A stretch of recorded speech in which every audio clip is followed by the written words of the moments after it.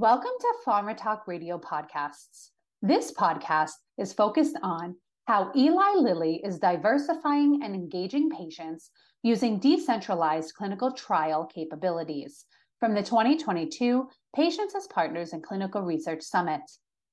For more information about the Patients as Partners in Clinical Research Summit, our editorial, podcasts, and webinars, please visit patientsaspartners.org. Thank you and enjoy the podcast. Thanks very much, everyone. And Craig, I think it'd be great if you started off by just telling us a little about your team and what you all do, and I can briefly introduce myself and what we do and jump right in. I'd be happy to, and thank you for moderating this discussion. Thank you to the conference organizers for making this possible as well. This is an exciting opportunity to be a part of this. So my name is Craig Davenport. I've worked at Eli Lilly for 30 years, almost 30 years. I worked as a clinical pharmacist prior to that, and I've worked in clinical research almost that entire period of time. My current role, as this slide says, is to lead an organization we call Site Engagement. And our Site Engagement organization is responsible for taking our draft protocols and presenting them to potential investigators and matching their research interests with the research portfolio that we are offering. Our staff works in 30 different countries. They actually are a field-based organization, and prior to COVID, they did all that work face-to-face, and we learned how to do it virtually. But now we're getting back to the field and having the opportunity to interact with potential investigators again. So we're excited to be through this a bit in many countries. Great, thank you. And I'm Marilyn Metcalf. I work at GSK on our patient-focused development team. We engage patients throughout medicine's development. I have one colleague here who does the same thing in a different therapy area. I work in oncology. And we also work across the organization with other colleagues who are engaging patients in various ways, as you'll hear later today and tomorrow. So lovely to be back here. This is my favorite conference of the year every year. So very excited to ask you about decentralized trials. And let's just start by talking about which capabilities are really the greatest enablers for patient engagement. Thanks, Marilyn. As we've kind of all been on this journey of decentralized capabilities together, it's been an interesting way to kind of collect our thoughts about what's important, right? What actually makes a difference, because there are a lot of different ideas, and some of which haven't been completely realized yet. Others that are had been in practice even before we coined the acronym decentralized clinical trials. Things like electronic clinical outcomes assessments on tablet computers, right? Suddenly during COVID, we're like, that's a DCT capability, right? So there are things that we knew about before and things we're still learning about now. But I think we need to think about DCT capabilities in two important categories as it relates to engaging patients, right? There are those things that improve patient access, and there are those things that decrease patient burden, right? And so I put everything in one of those two buckets, if you will. And we need to apply equal measures of both, right? If we want to achieve the outcome of facilitating patients' journey into and through clinical trials. So some DCT capability about improving access might be decentralization of the recruitment process. How do we move the screening activity or the randomization or enrollment process closer to the patient and not make them so dependent on the traditional way of responding to an investigator's inquiry or an investigator's institution's advertisement? How do we empower patients and decentralize that recruitment process? But also we need to think equally about how do we decrease the burden of being in the study, right? So things like decreasing the travel time that it takes to move to a procedure. How do we move the procedure closer to the patient? Or how do we introduce fewer procedures? And I think, it's important that we do both in equal measure, right? I think if we do one, we improve access, but the protocol is still quite complex, we won't, actually facilitate patients wanting to join. And if we're lopsided the other way, we have, no access, but a very simple protocol. That's not the answer either, right? So I think we have to take equal measures of both access and burden and look at them together. Yeah, that's a really sensible way to divide those. So, knowing that some of these are working, then how do we better focus on them and really drive them forward as great practices? Mm-hmm. So I think that as it relates to the specific solutions and how we focus on the enablement of it, it takes us all working together. I think we realize over time, right, that it's not clinical research sponsors, right, who enroll patients in clinical trials. And it's not investigators, ultimately, that enroll in clinical trials. It's the patient's decision, right? So when we think about DCT capabilities, it's really about screening those ideas past the patients and what their reaction to this is going to be. We all have great ideas. There are third parties, companies, vendors, and partners here today that have products and offerings that they put out there that can make it better for patients to their experience in clinical trials can be better.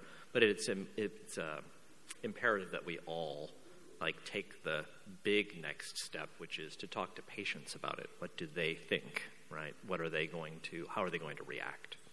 Yeah, what we're all about, right? So which of the elements of decentralized trial support diversity and engagement, engaging patients more readily? Yeah. So how do we really support that diversity? So I think this is an important topic for us all, and we all have maybe specific experiences. So maybe let me highlight just one that I think is important or that we have found to be effective, right? So, and I think that's about moving the research itself closer to the patient community, moving it to the patient community that you're trying to enable, that you're trying to empower, right? Clinical research, is kind of like the penultimate form of healthcare, as we heard Karen describe earlier today, right? It's big, it's frightening, it's technically complicated, it's very demanding. It's often conducted in elite institutions, right? It should be no surprise to us that it has been difficult, to access patients because of that dynamic that has existed for decades, right? So I think the act of moving the research closer to the community and empowering these diverse communities to evaluate it, right, is fundamental to building trust, right? How we do that, I think, is getting closer to the patient.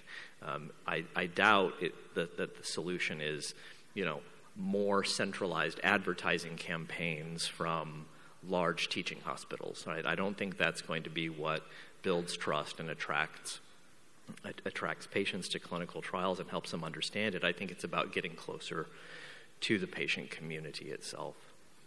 Yeah, which sounds like exactly what we should be doing. Are you finding some common barriers as you're trying to do that? As I was thinking about that and our experience in the last few years, I was kind of reminded of that. What's the famous saying? It's like we have identified the enemy and they are us, right? I was like, well,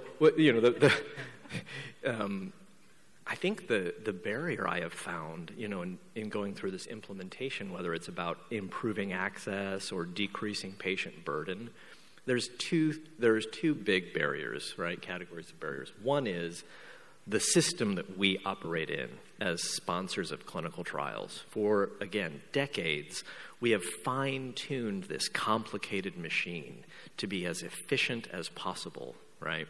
We have centralized databases, standardized technology, beautiful procedures, complicated forms, right, to fill out that make the process more and more and more rigid and less adaptable to the situation we find ourselves in now, right? Which is, we need to try something new. We need to do this a different way. COVID was this pivot point for us, which said under these dire circumstances, we could do something different. And we saw that happen, right? And now we reflect that in the operating system that we work in as pharmaceutical companies doing R&D, and we say, this is completely incompatible with the technology that we use, or we need to re-look at our procedures. So it's up to us, I think, to make this change. Initially in the journey, and I'd be interested if we have time for some questions, what some of the rest of you have found, that we were first asking ourselves, will regulators accept this? Is this okay to do clinical research this way? And we spent, the first year going through regulations from all of the countries and looking for, the potential barriers there. That's not really the barrier, right? Regulations are, in many times, written in general ways that don't talk about ECOA. They don't talk about mobile research units. They don't talk about community screening. So there's no disallowment of those things. It's more so our procedures internally that have created the barriers, not so much the regulation. Now, that's not to say that there aren't some questions that we all have about how regulators will respond to this, right? Many of us have asked this, what will we do in the case of an inspection? What documentation will we show, right? How will we show conformance with our procedure? But really, I think the onus is back on us as sponsors to make this big pharma feeling much smaller and much more normal. Yeah. And then as you continue down that path, are you also finding that in addition to those general barriers, there are some barriers that are kind of varying according to the therapy area? So we do something, Marilyn, we started doing something a couple years ago at Lilly specific to therapeutic area, but also ties into diverse patient populations.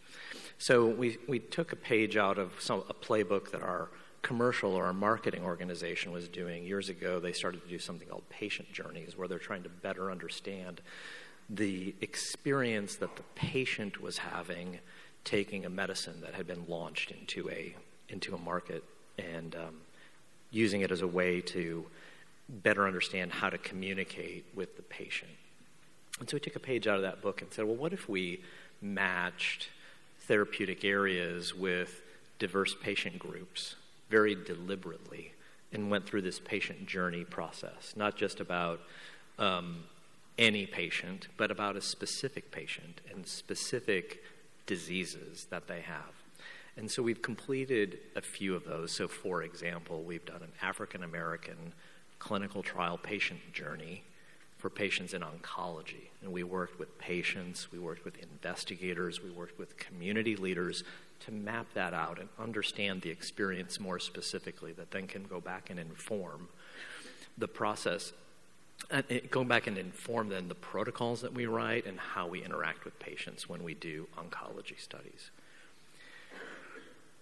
I think the risk we need to watch out for is that we don't overgeneralize this idea, right? As patients ourselves, sometimes we want to apply our own experience and generalize that, to others, right? So there are certainly pressures inside of my company say, okay, we've done a few of those patient journeys. Have we learned enough?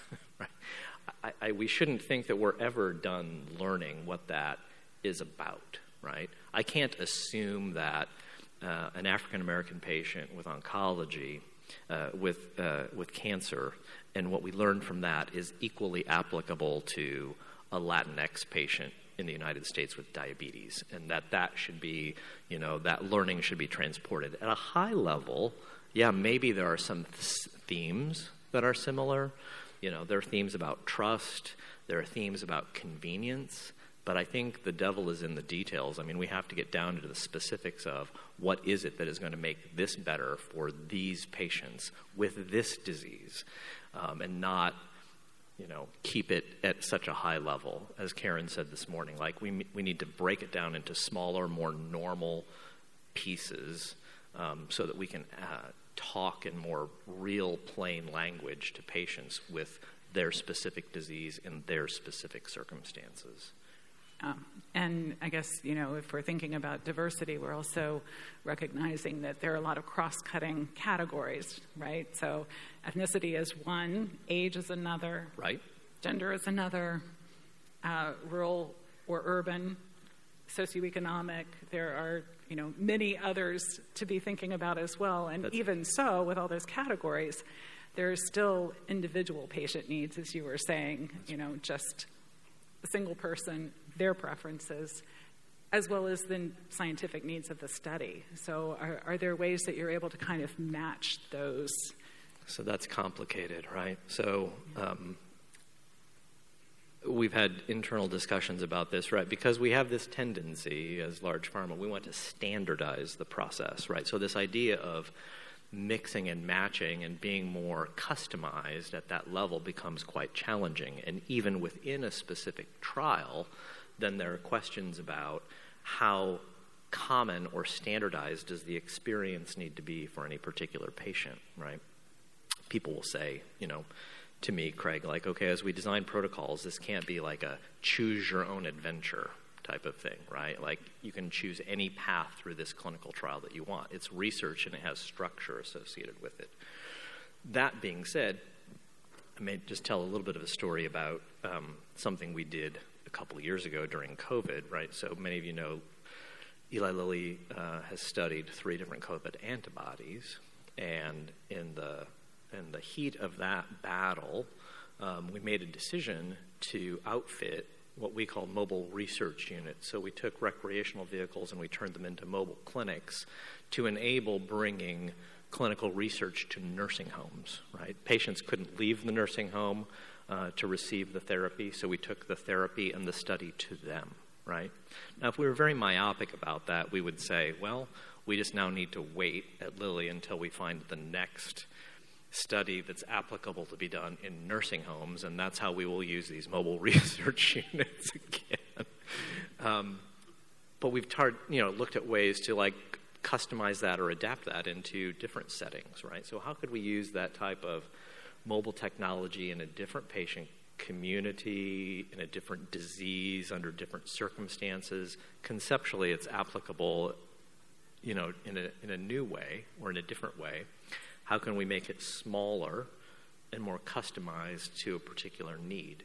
So we had, for example, specific equipment that was needed in a study where retinopathy was an endpoint. We needed to put special eye examination equipment into these mobile research units and move those to the patients. It was more convenient for us to take the testing to them than it was for them to go to the testing. Perfect application, right? And it just took somebody to, ideate on that, say, like, how could I apply this in a different way that allows us to access patients, both improve access and decrease burden, right? Yeah, kudos to you all for being so creative and continuing to push that envelope. It's not easy, we know, as we heard earlier today, finding, the process of matching, investigators in and of itself to something like that is challenging, right? When you actually are driving your clinic around between states, for example, there are real rules and laws that govern some of that as well. So I don't mean to suggest in any way that it's simple, but I think, we're solving these problems and breaking down these barriers one at a time. Yeah, and the rewards are definitely worth it. For sure. Well, we have just under 2 minutes. If we have any quick questions from the audience as well, please come up to the microphone so we can hear you. If we wait for somebody to come up to the mic, I might tell a story in reflection. I remember maybe 25 years ago, my department head coming up and asking me to react to a slide that she had given me. And the slide showed the graphic of what was obviously a patient in the middle, and our clinical research functions in a ring around the outside. And she asked me again almost 30 years ago, what do you think about this idea? What do you think if we put the patients in the middle of everything that we do? Like, oh, that's a great idea. Let's do that, right? Let's do that. And years went by, and it was probably only because of, patient advocacy that we're hearing about here today, pushed pretty hard by the pandemic, that I think formed the breakthrough that we really needed to make that happen in a real way, right? Not just in a theoretical way that we were talking about in a conference room. So I'm so motivated and inspired really by what we're seeing here now, because I think we've actually got the momentum to really change how this works, finally, right? Finally. And that's exciting. Sure. Well done. Yeah, and I will say, to acknowledge the conversation from earlier this morning, I think I hear from both you and from our company that it's a lot more about partnership as well, that it's not so much just staring at the patient in the center, but in actually the middle of the slide. No, it's not. That interaction. It's not about the slide with the graphic on it. It's actually going out and meeting the patient. Yeah. I think Luther. Oh, we have a question? Yes, okay. I decided to stand here so that I wouldn't take away any of your time. Oh. So Craig, I think the work that you're doing, you kept saying closer to the community, but I think you've given some really great examples of moving research into the community. And two quick questions. How many of those mobile vans do you have? And are there other examples of how you've moved research into the community itself that you could share with us? Yep, I can answer both. The first number is, I think, 15 of them. And we moved from a situation where they were centralized to actually now garaging them around the country and working with partners to staff them, because it's obviously not a simple thing to do to have a fleet of 15 or 20, mobile research units with, high-tech equipment on them that need to be staffed with nurses. And we also need to match them with investigators, right? They just can't go out and start doing things. It's not like a bookmobile, right, where they're just opening up the back and saying, come in and have a look at our paperback books. So about 15. Another example I'll share of something that we have done in some Alzheimer's disease studies. We have partnered with investigators in local communities where the investigators are connected with local patient advocacy groups. And the investigators often already participate in some type of community outreach programs, right, where they're working just as a clinician, working in the community with groups of patients in specific diseases. So we've taken to actually matching up now these mobile research units with these investigators. And so we'll say to them, if you want, for your upcoming event that you're doing in your community, would you like us to deploy this mobile research unit there and put that there at the same time? Makes a world of difference, right? The difference between having a card table and chairs under a tent and actually something that looks like a clinic there in the parking lot. Actually, I think as a patient you would be more confident with that, right? So that's maybe an example where we've used them in community screening activities. That's great. And I think we are going to have to wrap up this section. I see Kate moving the chairs, getting ready for the next. So let's give a big round of applause for this fireside chat, for the wonderful, wonderful job. Thank you very much. We hope you enjoyed the podcast. For more information about the Patients as Partners Summit, our editorial, podcasts, and webinars, please visit patientsaspartners.org. Thank you.